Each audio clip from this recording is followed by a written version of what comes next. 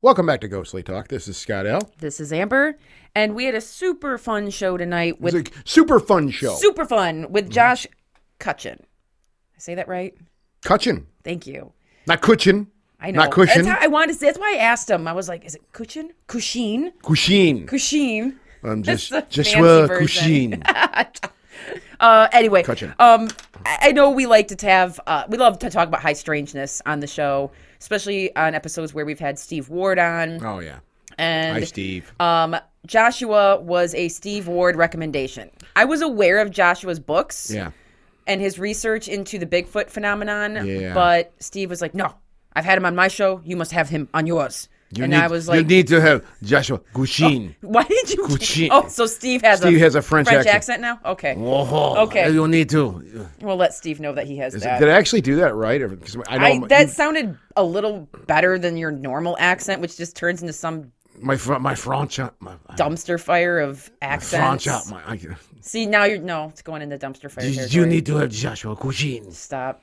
Okay, Stop. I'm sorry. All right, go ahead. So, holding in my hands are Where the Footprints End, volumes 1 and 2. They are big books. They are beautifully illustrated by Timothy Renner. Gorgeous. And we're going to talk about Bigfoot tonight and high strangeness and not just kinds of not stuff. just Bigfoot in the sense that she is a hairy hominid walking around doing its thing, hiding in the woods somewhere, but that there are a lot of cross correlations between Bigfoot phenomena and poltergeist phenomena and ghosts and hauntings and UFOs and strange lights and orbs and smells and all kinds of stuff that... And the mind. Yeah. The mind. So you're going to really like this show, but I do want to give one little weird piece of news. This tripped me out when you told me this. So I was talking to my friend, and she is an Instagram addict. Yes, she is. So I would assume that Instagram's algorithm is perfectly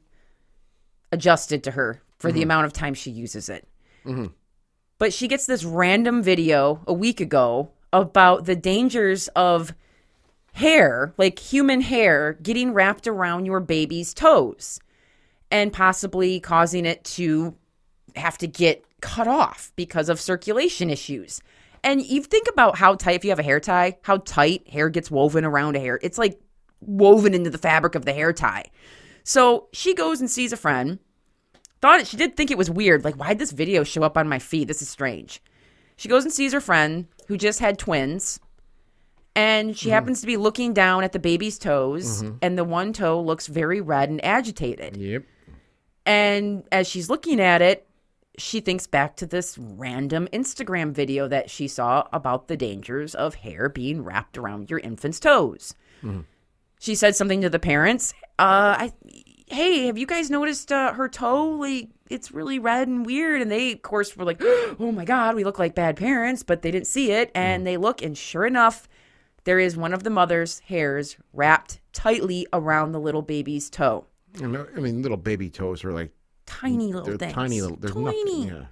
And they were the bone's still soft. They were so worried that when they unwrapped the hair, they still didn't think the toe bounced back fast enough that they rushed the child to the Helen DeVos Children's emergency room. Had a happy ending, though, right? We didn't hear about any baby toes falling off, so I think it did.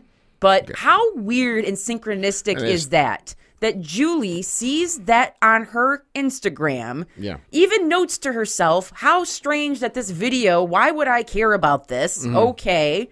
And 1 week later is confronted with that very same scenario, which the parents were completely unaware of, and who knows, might not have noticed anything and woken up to their child having a black toe. Yeah.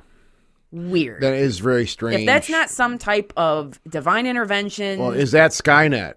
Is that Skynet actually starting to, like the machines did that? Well, is that true AI? Like, it's predicting stuff. Oh, I see what you mean. That's weird.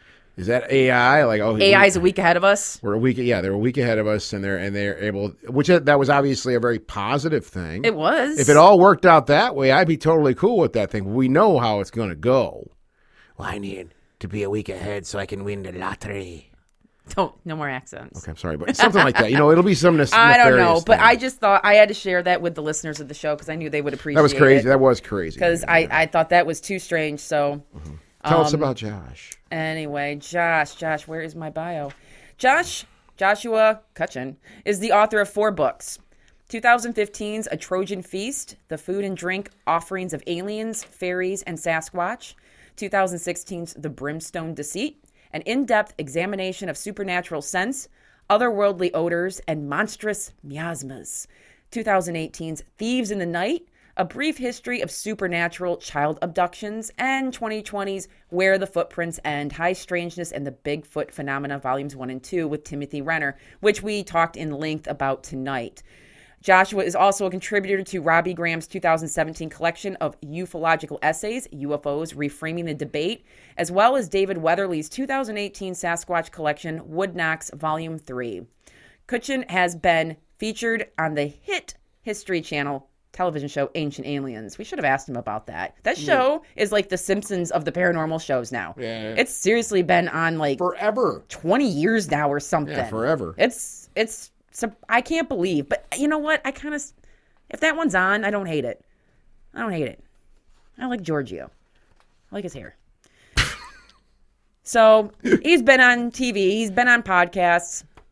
He was nice enough to join us on our podcast tonight. Yeah. So enjoy our show with Joshua Cutchin.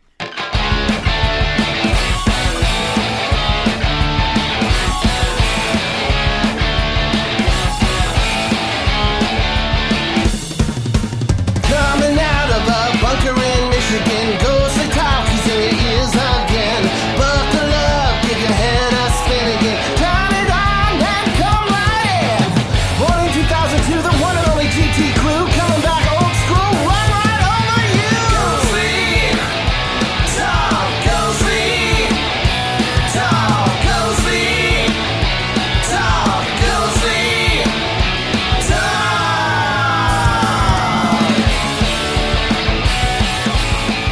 Tonight we get to talk about a topic that I think is sorely neglected in the paranormal, and that is our dear friend Bigfoot. Bigfoot, I still feel, is like the ugly stepsister of the paranormal and gets sort of ridiculed, not invited to the party, told to stay home. No one believes in him, and it just sort of is Bigfoot's there. I just realized something. What? Yeah, gender fluidity With Bigfoot? and the Sasquatch. Why Because I not? think we've always referred to Him. the Sasquatch as a him. Bigfoot. He, Bigfoot. It's a very masculine name, Bigfoot. Right? Wow, I never thought about that. Go ahead. Sorry. Well, I mean, if it's a population of undiscovered hominids, you would think it would need the traditional way of mating, and it would need male and female to carry on. So, Okay. Well, yeah. All right. That was just stream of consciousness. That just came out of You don't really nowhere. think about female Bigfoots often. No, I don't. It's not your fantasy. No, there's that one Instagram though. Speaking of social media, there's that one Instagram page I think I showed you with like that dancing female Bigfoot though, with like big red lips and stuff. Oh, yeah. Yeah, I think I showed it to you, and you're like, Yeah. that's disturbing. Leave me alone. Go away. Anyway. Sorry. Go ahead, Amber. So tonight we have on the amazing researcher and author Joshua Cutchin. Cutchin. Said the name right. And he has written a couple books, actually a lot of books, but the two I'm holding in my hand are Where the Footprints End, Volume 1 and Volume 2, and it's High Strangeness and the Bigfoot Phenomenon. Mm-hmm. Welcome to the show.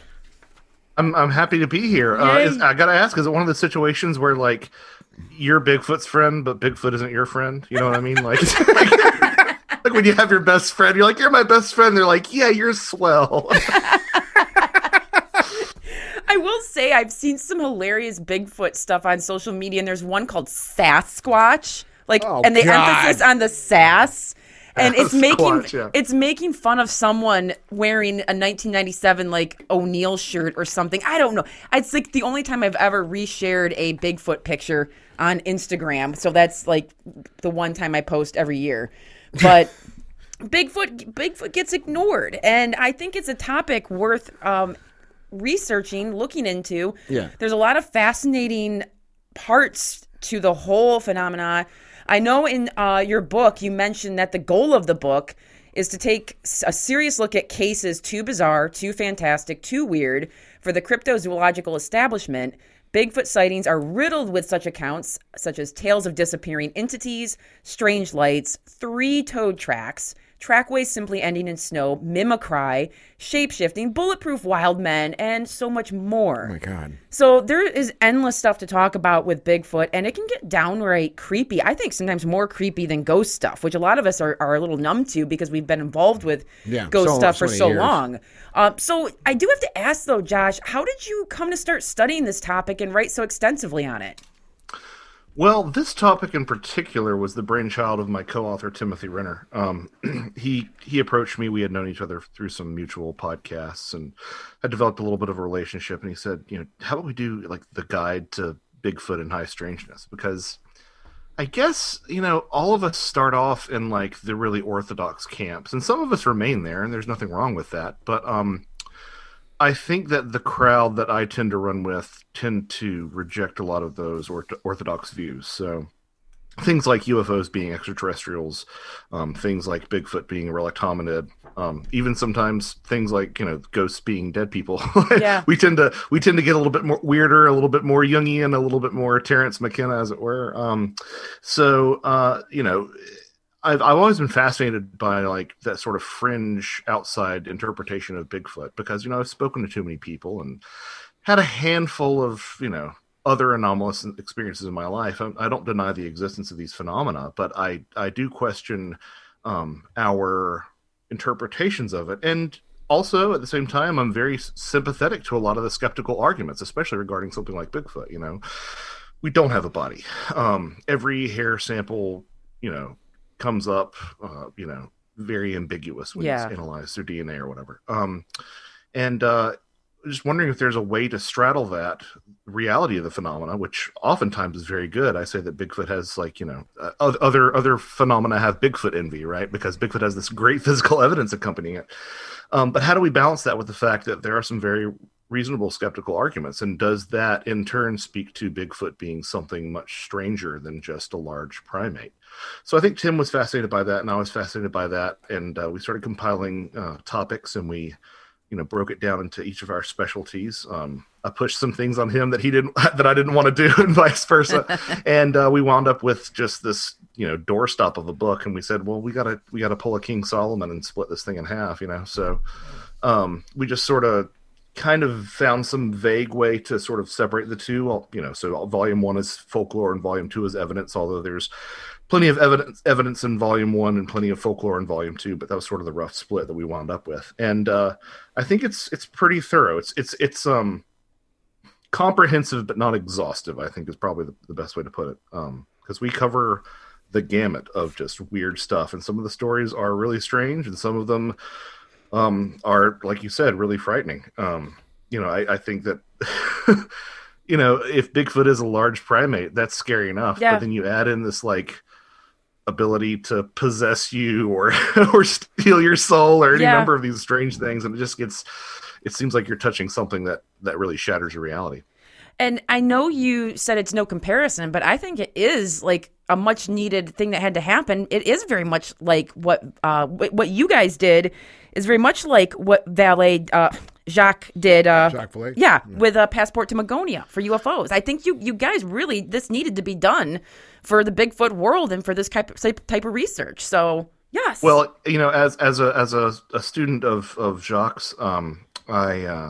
I will say that I'm not fit to tie his shoes, but I appreciate the comparison. And when you sort of stand back from it, it does sort of have that Vallean shape to it, that sort of psychosocial shape, and saying, okay, well, it might be this, it might be the established narrative, but let's also look at how this phenomena, especially in volume 1, overlaps with things like, witch folklore and fairy folklore and ghost folklore, and then the whole Women in White chapter which Timothy blew apart, which is just blew my mind when I read it. So yeah, I think it needed to be written.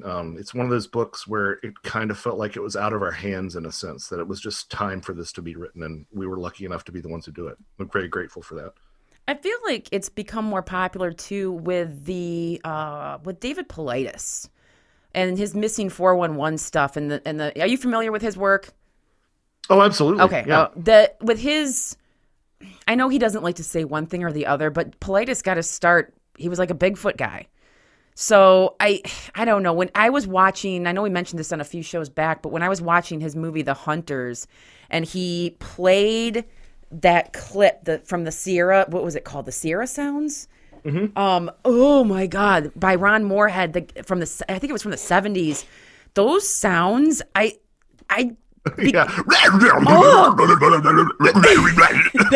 That's a good impersonation. And as goofy as they sound, it still gave me chills because I'm if that is real. Yeah, anybody who wants to lose some sleep tonight, give that a listen. The funny thing about the 411 stuff, which I still have a soft spot for, I've soured on the genuinely anomalous nature of some of those cases in the years since. But the interesting thing that I find about it, and there's a lot of it that is anomalous, is that it's almost like it almost functions as a paranormal Rorschach test, right? So if you're into secret government experiments and underground bases, you can make it fit that. If you're into Bigfoot, you can mostly make it fit that. Me having a real soft spot for Western European fairy folklore, I tend to see the fingerprints of that all over it. But I think that he probably started out on the Bigfoot train, and I think that I get the impression that I'll refrain from saying too much. Maybe we can talk about that off the air. But I get the impression that for various reasons he's moved off of the Bigfoot train, and I don't think necessarily that Bigfoot, in the traditional cryptozoological big hairy hominid sense, was ever really a good fit. Because you had the issue of inclement weather cropping up, and so are we going to start hypothesizing that Bigfoot can control the weather? That's fine in my model, but that's not fine in the the rank and file cryptozoologist's model of what Bigfoot might be. Yeah, it was after I read some of his stuff and watched his movies, I thought it was all of a sudden I thought, I don't want to hike alone anymore because what if Bigfoot gets me? It was the only time, I legit had a weird fear of thinking about a crazy hominid creature coming to get me for the first time ever in my life. And there's a storied history of Bigfoot picking off the last people in line, to the extent that what's the hide behind? I think Tim talks about in one of those chapters where the adage was don't look behind you because that's when it would get you. So it's the idea. It's like the weeping angels from Doctor Who. Like just terrified, absolutely terrified, and the mimicry thing is really spooky to me because I've read that in some, we're based in the Detroit area, so I do a lot of Michigan research, and some of the monsters that I've researched in Michigan, they talk about it having a goose-like sound or a baby-like sound, and thinking of these things that are, maybe huge and could just crush you, and then they make a little baby like, meh, meh, and what is terrifying. that? That's what that is. Well, and then you go to look for it because you're like, you hear this innocent sound and then just boom, like. Well, and there have been scientific studies that have been they've taken place that they actually show that the human brain is wired in a very specific way to react to infants crying. Like it triggers certain emotions and reflexes and impulses in you. So like, what better tool for luring someone into the forest? But and that baby crying thing, it shows up all across the Bigfoot stuff. It also shows up, obviously in a lot of ghost stories. But it's John Keel remarked that and the sound of a slamming door were two of the most common things that he heard, even in UFO accounts. So I am a big fan of sort of a pan paranormal view. I think that a lot of these topics overlap more than we are led to believe, and at the very least, if they're not the same phenomena, the Venn diagrams significantly crossover for sure. Yeah, and I think it's important for people, which we've stressed on the show a lot over the years, to look at all aspects of the paranormal, like how we're doing tonight, and to not just stay in one camp or the other, because they do all intermix. And I think that was the harmful thing for so long, because it's like the crypto kids stayed over at that part of the, that side of the dance by the punch bowl, and the ghost kids were over here. And then everybody else is the crazy ones, right? Exactly. Everybody else is crazy. Yeah. And I used to think like the ghost kids, those were the cool kids. And then I'm like, oh, the UFO people are weird. And then I got sick of the ghost people, and I moved over to the UFO people. And I mean, they're their own breed too, but I kind of like them more because they look at all these different angles and stuff. And then now that the cryptozoology is sort of moving into these different realms, and you're getting better resources like what you and Timothy wrote, I don't know. I feel like we're going in a good direction finally in the paranormal. I think so. It's interesting. For all its faults, ufology has managed to straddle this line between a purely, sort of, for lack of a better term, spiritual approach and a materialist approach. Whereas the ghost people are all into the spiritual approach, and the cryptozoologists, for the most part, are very much into the materialist approach. And I think having that sort of flexible attitude when approaching this stuff, even if it leads you down, a blind alley, you're thinking about things in a different way, and you might have some sort of other revelation on the way there. So I think I'm all about mixing these things up and thinking about them in different sorts of ways. And I personally have a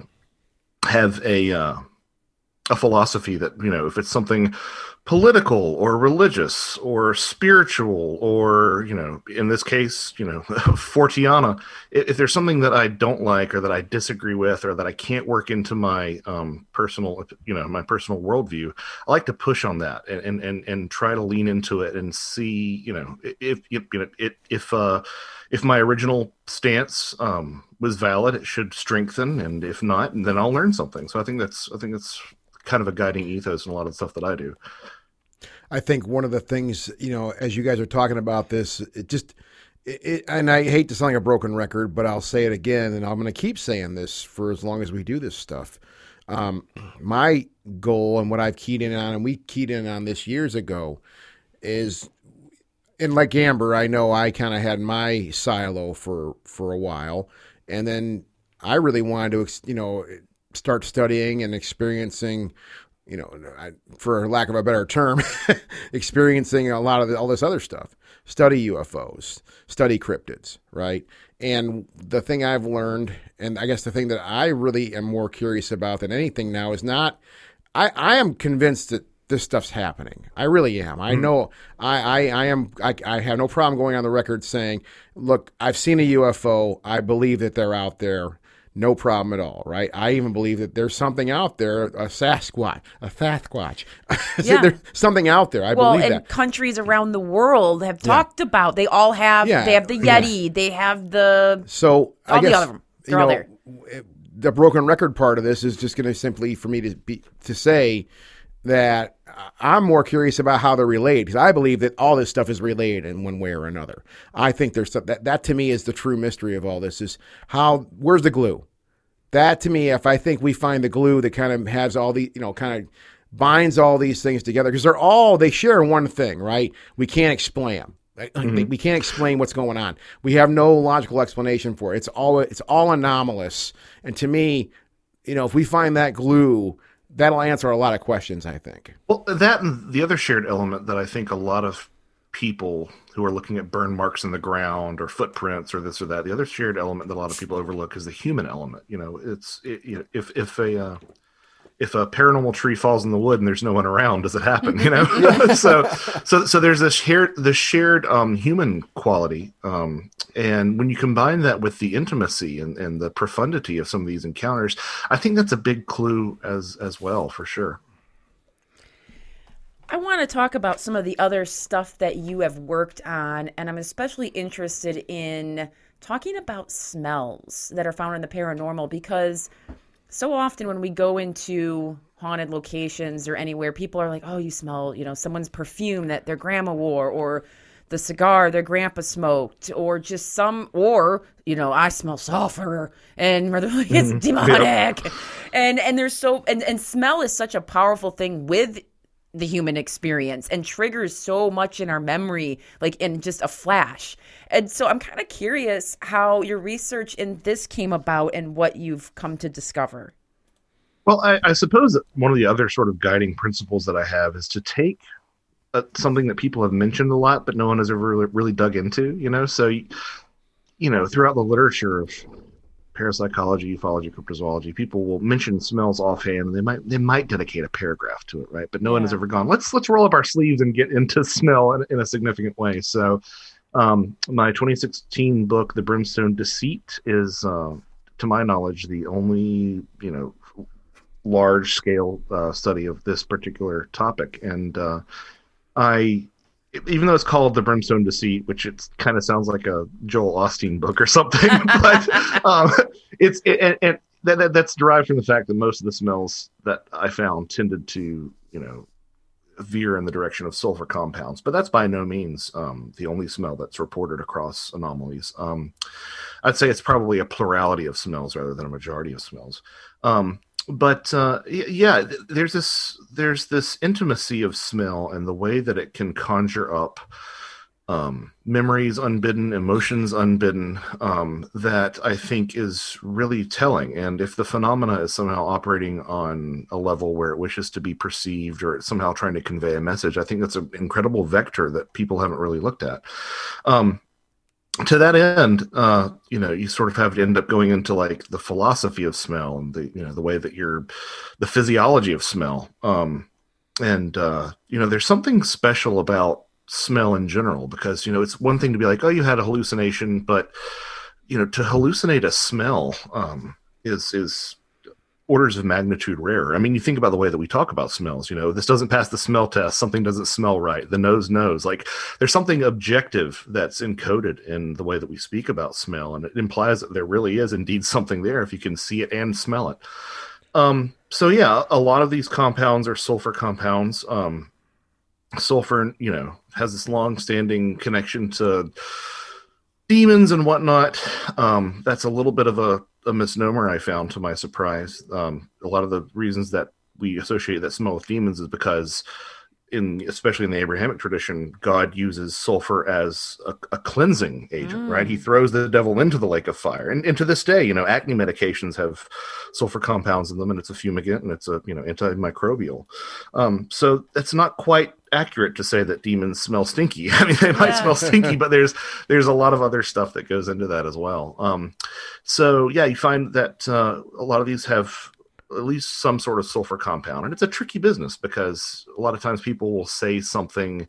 There's this phenomena actually in olfactory research, they call it the tip of the nose. It's like when something's on the tip of your tongue but you can't identify it. So it's like the tip of your nose, you can smell it and you've smelled it before, but you can't quite place your finger on it. So you have to wade through all these different descriptions. But a lot of the descriptions that people say, gunpowder, rotten eggs, flatulence, let's put it that way. Oftentimes they have sulfur compounds, sulfur dioxide or hydrogen sulfide, or actually a whole array of different compounds, because sulfur itself doesn't smell unless it's exposed to heat. But we are super hardwired to detect sulfur in the most minute amounts. The example that I like to use is that hydrogen sulfide, that rotten egg smell. We have a sensitivity to detect that at half a part per billion. So to put that in perspective, one ink drop in the back of a semi-tank trailer full of water is twice that concentration. So we are super fine-tuned to notice smells. And if the phenomena is in complete control of the experience, which it seems to be time and time again, they definitely want to be noticed. Like, they couldn't have picked a worse smell if they want to go incognito. So that opens up a whole array of things. And you've got the idea that these are also smells of entropy. They're tied to death. And then they're also tied in this sort of thesis that I cobbled together, suspects that perhaps they're actually used to, these chemical compounds are used to induce altered states of consciousness, which I think is a really fertile field for people in all sorts of anomalous areas of investigation, is the altered states of consciousness model. There's so many similarities between what we would otherwise call drug trips and a lot of these paranormal encounters. I know with like ayahuasca and a lot of those DMT, people come away experiencing and describing things like weird creatures, UFO type encounters, and they're people that don't even have a previous knowledge of that type of thing. Like, they don't study it.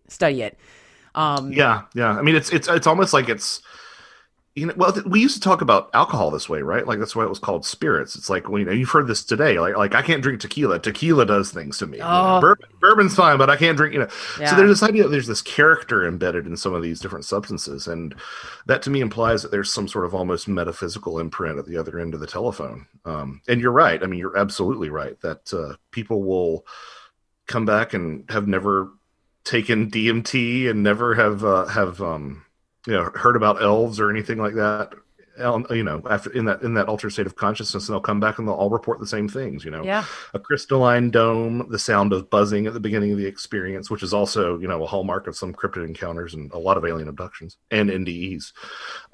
They'll come back and they'll report the same set of things. And it's like, okay, so this is something that I find really fascinating, right? Because when you find someone from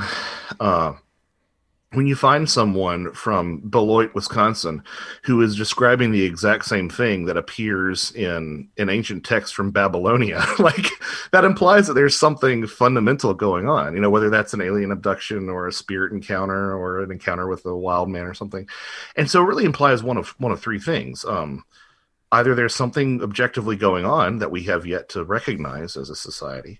Number two, that there was a level of cross-cultural contamination in the distant past that we haven't accepted in terms of being a global culture. Or three, perhaps the most mundane but still, world-shattering, is that there's something to this Jungian idea of a collective unconscious, that certain things are baked into our psyche that we just emerge from the womb with, And I think any of those is fascinating. It really backs the materialist reductionist into a corner, I think. I often think about that too, with like the collective consciousness, with all these people coming away with very similar experiences, like what type of memory pool they're dipping into when their minds leave their body and go elsewhere. I don't think I would. I'm scared to try anything psychedelic because I'm terrified too. Yeah, so am I. I think I'd see something that couldn't come back from. I would see that alien looking over the table in Fire in the Sky in the movie. And that would be with the drill coming into my head. Like, I swear my brain would just make that happen. Well, I think I know. Go ahead, Josh. Well, no, I was just going to say, I mean, there are a lot of considerations to take into, and that's the reason that I guess I'm chicken. A lot of my friends are like, "Oh, you want to see fairies? Well, I can get you fairies. It's just a matter of how brave you are."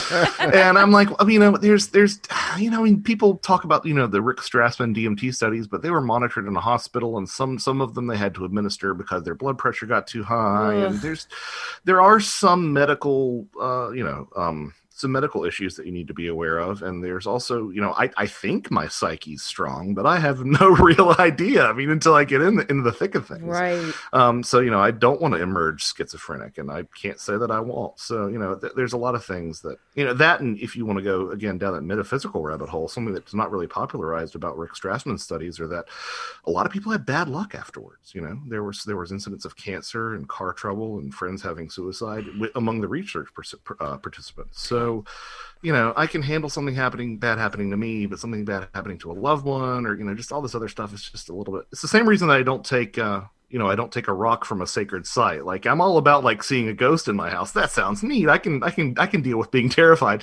But when you bring other people into the equation, especially I have two twin toddlers, it's just I'm just gonna leave that there for a while at least. Yeah, I think another thing with that too is, I know, and I've talked to friends about this, and I'm with you guys. I'm the same way. I'm scared to death of doing anything like that to myself. And one of the main reasons, I think, and I think it's a matter of how your personality is too. And I've had friends tell me, dear friends who have done this several times, and they're like, maybe not a good idea for you. yeah, exactly. And if you're going to do it, we want you to do it in your backyard, and we'll be here to keep an eye on you. And we'll put a straitjacket and we'll be on sober. We won't be we will not be setting. Yeah. We're going to totally keep an eye on you because we think that you'll end up on the roof of the house just screaming at this, howling at the moon. So there's that.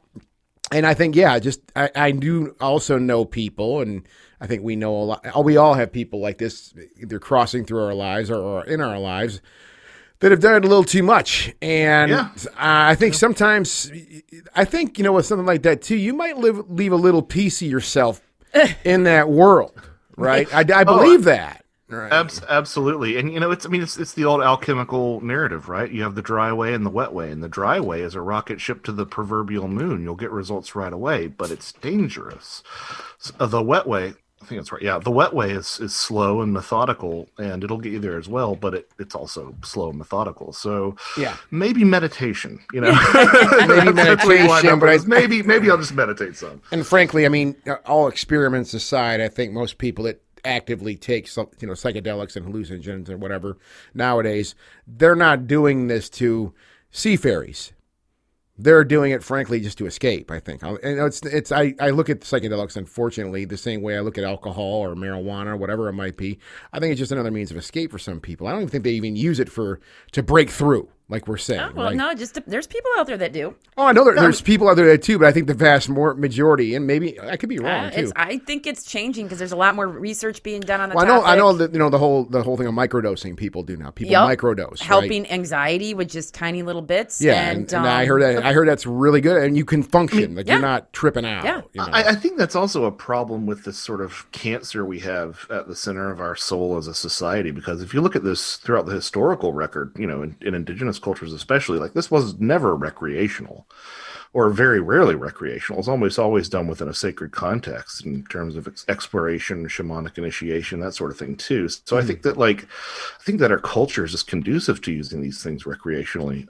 But at the same time, there is a very strong set of inquisitive people. But it's just kind of I kind of wind up at the same place that I do with a Ouija board. It's just like, am I treating something lightly that shouldn't be treated very lightly? Well, yeah, and that's the question. That's the concern I have too. Is like I said before, it is that idea where you may leave a little piece of yourself in that wherever you go, and if you go there too many times, you might leave too much. And then not be much you left here. I'm sorry. Go ahead, Josh. Well, I was just gonna say it's like the old Timothy. I think it's Timothy Leary thing. It's like once you get the message, hang up the phone, man. Yeah, and that's true. Yeah. But I think it opens up a lot of interesting avenues because we assume that our reality that we're currently in isn't psychedelic because we're sort of born into it. And I think it's really interesting to wonder if a lot of these things that we see are not, whenever we see aliens, because, half the time they're as surprised to see us as we are them, right? Especially in Close Encounters of the Third Kind, maybe not the fourth kind where they're abducting you, but the stories where these things look at people and they're surprised that, that they can be seen are just manifold. And I kind of wonder if we're not dealing with shamans from another dimension or a bunch of kids on the couch taking the interdimensional version of mushrooms and winding up in our world. Yeah, but you say that from that perspective, and it got me thinking also like the life we live right now. I look around me and I have very well defined things around me I can name. There's a name for everything. Colors, shapes, whatever they might be. And it's my world. I understand the world that I am around me. And even if you have a few too many beers one night, the world is different. It's a very different place for a short amount of time. And I'm wondering, what if this idea is that it's flip-flopped? Maybe we are kind of like living, maybe the real trip is like everyday living, and whatever you take, psychedelics, whatever it might be, you take is what stops you, and what you're experiencing then is what, I'm just more or less saying, is it flip-flopped? It's just something I thought about. It's an idea. No, absolutely. They've done studies on the areas of the brain that actually shut off during psilocybin use. The prevailing assumption was that parts of the brain activated and that you became overstimulated and you started hallucinating, but actually it looks like certain filters are shut off. So it kind of wonders if we're actually embedded in a greater reality. And then of course you start drawing in stuff like dreams and that Jungian idea that we're always dreaming is just sort of an artificial boundary that we have with sleep. I think it's interesting because the ghost hunters they kind of talk about this. The UFO people are all into it, right? But cryptozoology just does not like to entertain the idea of altered states of consciousness in things like Bigfoot reports. And there is a degree of evidence to suggest that something like that is at play, at least in some encounters. Well, and especially that with indigenous cultures believing that Bigfoot creatures are like shapeshifters and different things that have always been part of a lot of stories going back with different cultures around the world. I have this suspicion that I'm sorry, I didn't mean to interrupt. No, I was done. Oh, I was just going to say, I have the suspicion that we very rarely see the real phenomena, or that when we do, it's these lights that people see, because it's always the lights. Everything keeps on coming back to these orbs of light. And I kind of wonder if that isn't the sort of unskinned version of what the phenomena actually is. And it sort of reaches into your brain and says, oh, it looks like you've got a nice Bigfoot suit for me to wear. And it plucks that out and puts that on for the day. Or, hey, I think they'll be really freaked out if I turn into a gray alien. And, that's what they were. Because, even with Bigfoot, you'll find these stories of these lights. And it's a lot more common. It's actually one of the things that I'm really pleased about where the footprints in coming out when it did is that the community is finally starting to open up about some of this sort of stuff. And my good friend Mike Clelland always says that, once you get to the ufologist after their speech, if once you get them to the bar and get a couple of beers in them, they'll start to open up about the profound synchronicities they have. And you could say the same thing about cryptozoologists and Bigfoot and these lights. They'll say, well, we were out there looking for Bigfoot and we didn't see Bigfoot, even though this place has tons of Bigfoot activity from what we can tell, but we did see these lights, or, lights, we saw lights and then we later saw Bigfoot, or even stories where Bigfoot turns into a light, as absurd as that sounds. So I think that there's something at play with that. And one of the things that I've played with is the idea that, if the lights are the true version of this phenomena, consider the fact that the pineal gland, long regarded as the seat of the soul, which we have found trace amounts of DMT in, endogenously produced DMT. So it's long been speculated that, perhaps paranormal encounters are a flood of, naturally created DMT into your system. And pineal gland is regulated by light because it's related to melatonin and dreaming and whatnot. So I kind of wonder if these lights aren't operating on a spectrum that triggers some sort of DMT release. Yeah, wouldn't that be wild? And you think about how people have similar yet different experiences, and how all of us will experience the world a little different. I'll see a color slightly different than Scott does, smell something a little different than he does, and so our kind of paranormal experience through the gland and the DMT going off and it being natural could also account into why we sort of see things a little different than the next person, or I don't know, that kind of stuff. I just love this stuff. No, I mean, so what we take for granted that, like, a lot of the things from the DSM, a lot of these, recognized medical conditions, we can observe anomalous brain activity in people who have certain conditions, but we don't really know what that experience is like except through anecdotal firsthand reports, right? You know what I mean? So we can see that something's going on that's abnormal, quote unquote, that's deviating from the norms, but we can't know what that experience is like until we interview 50 people with dissociative identity disorder. And then we can sort of generate a model. But the actual manifestation of that is primarily, things like that are primarily anecdotal. And that's why I get sort of upset when people say, oh, they're just anecdotes, they're just stories. Well, yeah, everything's just a story. Your life is just a story, bro. Yeah. Are you able to recap the 1975 story, Bigfoot story out of Uniontown, Pennsylvania? Because I find that is one of the creepiest encounters that has a little bit of everything from seeing monsters to possession to seeing lights. And are you able to recap that one on the spot? Yeah. So this is a very famous case. The grandfather of weird Bigfoot stories, Stan Gordon, was one of the first people to bring this to everyone's attention. This was in Fayette County, Pennsylvania. I would be remiss if I didn't point out that a lot of anomalists have noted the incidents of strange things happening in counties named Fayette, which is actually a derivative of Little Ferry, interestingly enough. Yes, it's named after General Lafayette in most cases, but his name means, Little Ferry. And this was, I believe, in the fall of that year, and there were about, I think, 15 different witnesses who saw this large red orb, like the size of a barn, over a farm. And it settled over the farm, and the primary witness and his sons got out and drove up to it. And once they got there, it no longer looked like a big orange-red ball, but it instead looked like this white dome with like a flat base. They had a smell similar to burning rubber, which is possibly another sulfur connection because we use sulfur compounds to vulcanize rubber. So a lot of times we're smelling those compounds when we say burning rubber. That's actually a perfect example of the tip of the nose thing that I was talking about. And as they approached it, they noticed along the fence line, illuminated, I believe, by the object that was in the field, these two, I think, 8-foot tall, 7 or 8 foot tall creatures that were big and shaggy and hairy, and their eyes were glowing green. And they fired on them with tracer rounds, so they could actually see where the shots were going. And every time it hit them, It sounded like somebody throwing something into the water, like it made a splashing sound. And I believe that the Bigfoot were trying to bat out of the way. This is all accompanied by that baby crying sound, if memory serves.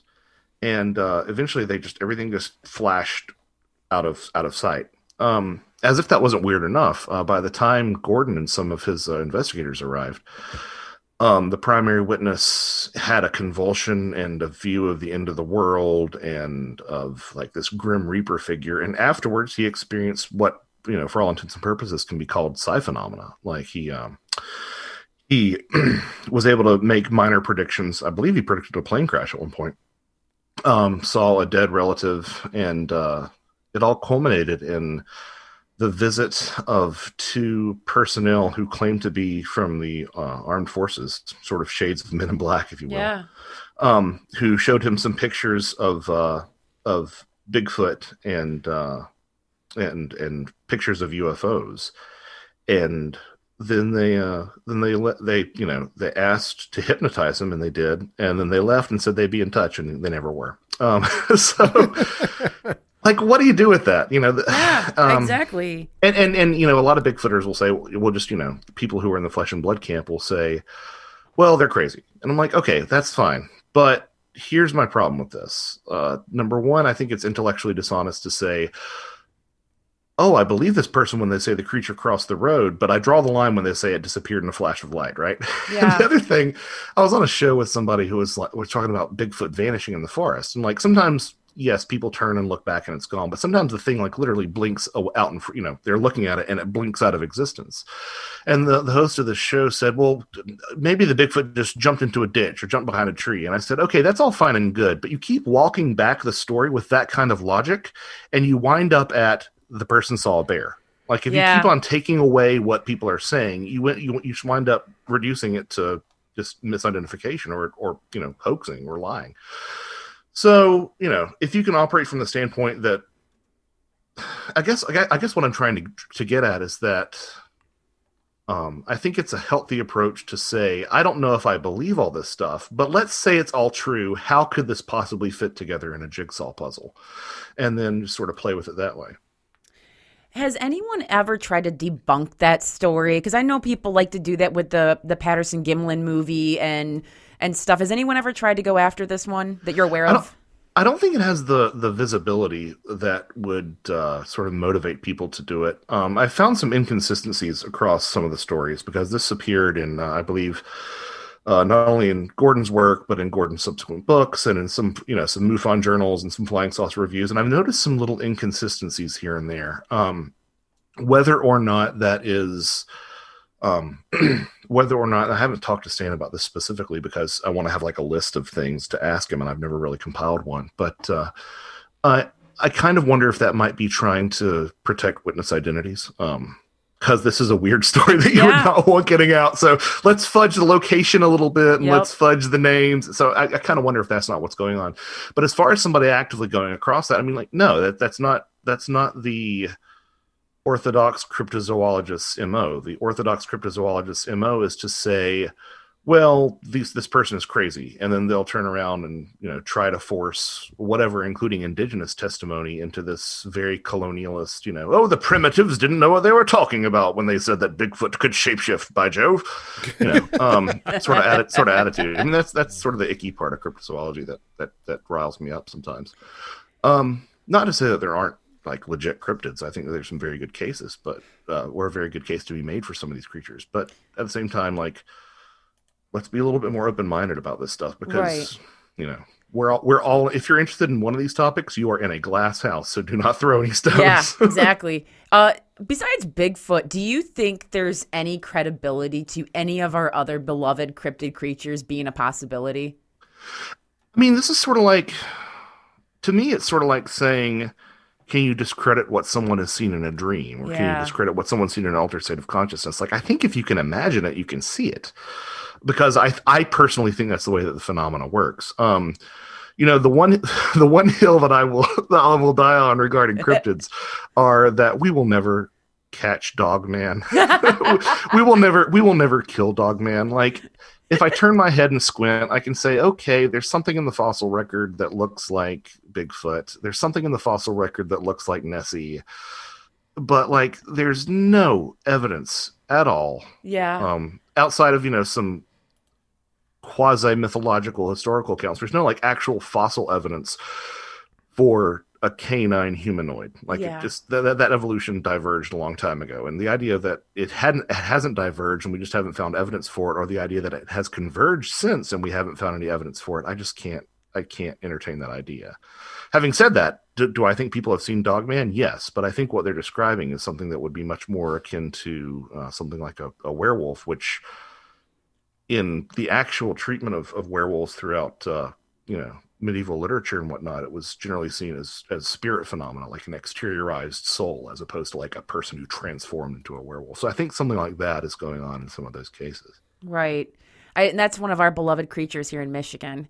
And I know a few people that have been driving up north in the state late at night. And one friend in particular was like, I don't know what I saw, but it was something that just stood up on its hind legs. And I just kept driving. And yeah, it's something about the upper Midwest, right? Like Wisconsin Right? and Michigan, you've got a Dogman problem. Yeah, we do. Because I went to school in Madison, so Okay. I have a special place in my heart for the upper Midwest. Not this time of year, but in the autumn, Oh, in the early yeah. autumn, yeah, No, definitely. it's been so cold here. Like, oh. Yeah, don't miss that part. Yeah. But the summers, man. So I completely believe stories like that. And the thing people will shoot back with is like, well, ghosts don't kill livestock and ghosts don't leave footprints in the case of something like Bigfoot. And I'm like, have you read your parapsychological research? Because like that was the first ghost hunting method, was to spread talcum powder on the floor and wait for footprints to manifest. Like, I think that it speaks to a real false dichotomy that we've set up, where we think of things as purely physical or non-physical, and things like not only that ghost hunting example, but psi phenomena is a perfectly good example. I mean, I'm pretty adamant about the reality of psi phenomena because there have been some great laboratory studies by people like Dean Radin and Rupert Sheldrake. And that's a non-physical phenomena that can interact with the physical world. So if that's the case, then this idea that something that is non-physical or not traditionally flesh and blood in the way that we would assume it could be, the idea that couldn't leave some sort of physical, mark on the landscape or hurt you or, kill your pet. I think that's silly. I think that these things can be non-physical and still interact with our world. I want to talk about my favorite thing, and that's food. And you've also researched 100% verified. You've also researched in a book the role of food and drink in encounters with humanoids. And I know with like the fairy folk, there's lore and leaving food out to appease them, leaving milk out as an offering. What were your discoveries in this realm of research? Yeah, so I was absolutely fascinated with this. And again, it came from Bigfoot because for the longest time, the only thing that I was really interested in was Bigfoot. But for some reason, I'd always had in the back of my head this little tidbit from, it's predominantly Western European folklore, but you find it regarding the world of the dead and regarding other fairy analogs in other continents. But predominantly Western European belief that if you accepted food from the fairies, you'd be stuck with the fairies forever. And I was reading J. Robert Alley's Raincoast Sasquatch when I read about one of the Alaskan tribes who believed that if you accepted food from the Bequas, their Bigfoot analog, you would be trapped with the Bequas forever. And I'm like, that sounds like Western European fairy folklore. And I said, somebody should write a book on that. And nobody did. And I was like, I guess I'm being called to do this. So, it was a great career decision. So looking at the exchange of food and drink evolved into my first book, A Trojan Feast. And you do see this trend continuing of food exchange in a lot of these different encounters. Less so with Bigfoot, although there are examples, but definitely in the UFO contact experience and in fairy folklore, obviously. And even in cases where people in the modern context don't receive food or drink from, an alien, for lack of a better term, they might receive ointments or injections or something else, which is basically a recontextualization of that. And if nothing else, the phenomena definitely seems to recontextualize itself over time. Once we had airships, then we had Art Deco flying saucers, then triangles and these damn Tic Tacs now. Yep. So yeah, the phenomena changes. So it stands to reason that that's sort of a variation on that same old motif. And so just trying to figure out what that meant. Some cases it seemed to be a means of administering amnesia. Sometimes it seems to have elicited some sort of effect in the witness, but then also sort of filtering that through a lot of the mythologies that we have surrounding food, which there are a surprising number of traditions, and the way that people's lives change after they accept food in some of these encounters. It's an interesting way to look at the phenomena, and I think that I think we've been banging our heads against the wall trying to look at these things from a giant perspective, like what is the UFO, what is Bigfoot, and I think that maybe if we instead focus on some of these smaller details, we might gain some insight that we've overlooked for in the case of UFOs, 70 plus years. Yeah, and looking at these smaller details, it just adds to the bigger picture. I like that, was it Joe Simonton and the space pancakes? Yeah. And From Eagle River. Yeah, yep. and I love that little story where this ship lands in this old guy's backyard, and he goes out there, and they ask for some water, and then they make some space pancakes and give them to him, and they taste really bad. Yep. And allegedly they tested the space pancake, and I think it had everything a pancake normally has except for salt.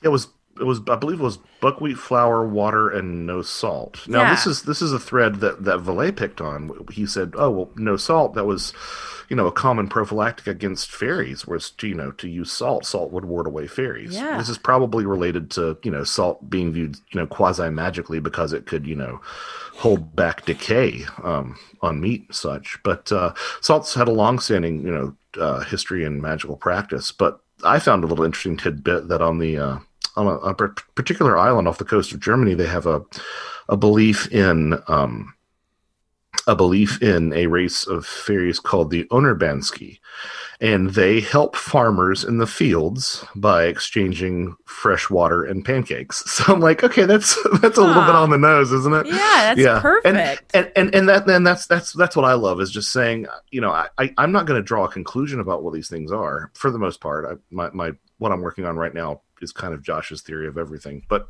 in most of my books, I never really, I try not to say, oh, this is what, UFOs are, this is what fairies are, this is what Bigfoot is. But I try to say, I don't know what this is, but it seems to share a lot of attributes with this other thing, and maybe that might give us, a new direction to go. The last thing I want to explore, because so often on this show, we talk about haunted places, ghosts, and I love that there is this connection that you found that Bigfoot and other cryptid creatures may be a possible explanation for many allegedly haunted areas. I'm wondering if you can talk a little bit on that. So it occurred to me, and this has been pointed out by a couple of cryptozoologists through the years. But again, nobody really rolled up their sleeves and dug into it. So I'm like, this is what I'm going to dig into. That there are a lot of things that Bigfoot do that sound strikingly like poltergeist reports. Sometimes this is quite overt. There's an example from Australia where they had yowie sightings on their farm, and they also had showers of stones that hit their house. But if you look at, like, for example, the Bigfoot Field Researchers Organization's website, they have an entire subset of cases called Class B reports. And in these Class B reports, they're reports where everything happens except for seeing Bigfoot, right? So we're talking about raps in the forest, which are called wood knocks, footprints, anomalous smells, anomalous voices, thrown stones that are often warm to the touch, objects being taken, stuff like that. And if you were to transplant that suite of phenomena into a home, you wouldn't even think about Bigfoot, right? You'd think poltergeist. Yep. You'd 100% think poltergeist. Yep. Especially the stone thing, which, yes, stone throwing is a primate behavior. Yes, people have seen Bigfoot throw stones, but if you don't see a Bigfoot do it, you can't say Bigfoot did it, right? And, you know, that whole idea of showers of stones is something that you see across the poltergeist literature. And it gets even more peculiar when you consider the fact that, you know, the places where poltergeists generally show up are in hauntings, obviously, but especially around, you know, an agent of such phenomena. There's some good evidence to suggest that it's predominantly latent psi abilities that are unleashed by a person under significant stress. But you also see poltergeist phenomena in seances, in the spiritualist tradition. And oddly enough, a staple of a lot of these seances was the manifestation of hairy hands that would grope people. And I found, I think, 3 or 4 different cases of people who, including like Stan Gooch, who was a relatively well-known parapsychological author from the 20th century, saw cavemen and hairy ape men manifest during seances. So it really does tend to me to blur the line of whether or not we're dealing with poltergeist phenomena or Bigfoot when you experience these things in the woods without seeing a Bigfoot. And even when you do, like, that sort of opens the floodgates for, are we dealing with some sort of spirit phenomena rather than a large hairy hominid? So I coined the term Wildnisgeist for wilderness spirit, which Tim actually ended up recording a 40-minute record of entitled Wildnisgeist with a bunch of nature sounds and stuff. It's really, really cool to listen to. And you know, Tim is an amazing artist too, I have to say, like, because the covers of these books are incredible. Oh yeah. And and his little, like, you know, whenever I talk to people about getting them, I'm like, you can get the Kindle if you want to, but like, if you get the Kindle, you're missing all the little spot illustrations that he did inside the book as well. And they're just, I love them. Yeah, he's got a great style. He's actually, he actually did the cover for my upcoming book. I have collected essays, and I'm a contributor and editor of other individuals who've written essays on fairy folklore in films, and he did the cover for that, which I think is up. I think the cover's up on my website, but that should be out any minute now. I'm assured that it'll come out any minute now. So, but yeah, I love his style. It's fantastic. With your up and coming book, that made me think, because while we were talking and we were talking about food, I kept thinking about the movie Pan's Labyrinth, and that moment where, have you seen that one, Josh?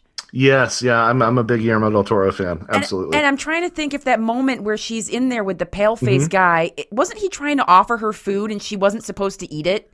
Well, it's sort of a variation on that. He didn't offer it to her, but it was like laid out in a very tempting way on the table, and she took some that she wasn't supposed to take. And you know, that food taboo, it's a good example of what I was talking about with, you know, sort of backing the materialist, physicalist, reductionist into a corner and saying, look, there has to be something to this, because you see that belief, the idea that if you take food from the other world, you're somehow trapped in the other world. You see that food taboo belief on literally every inhabited continent. And again, a lot of, you know, folklorists will say, well, that originated in, you know, the abduction of Persephone by Hades to the underworld, and he gave her a cursed pomegranate seed and she ate it and she was trapped in Hades. And I'm like, okay, that's fine. Now do North America. You know, it's like, where did that come from? Why do you find the same story in the Amazon basin? Why do you find the same story in New Caledonia? You know, why do you find that idea?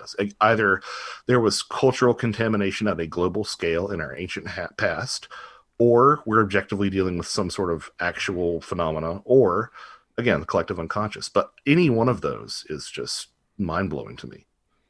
This whole show has been mind-blowing. I love this. It has. I could talk to you for hours and hours and hours, and you just know your topics, and you're so, like, enthusiastic about it, so it's contagious. Thank you so much for spending some time with us, Josh. Oh, it's been so much fun. Yeah, I wish we had a little bit more time here. It's just flew by. We will have to have you back. Yes, absolutely. Love to have you back again. Ghostly Talk! Version 3.0. Debbie never sounded so good.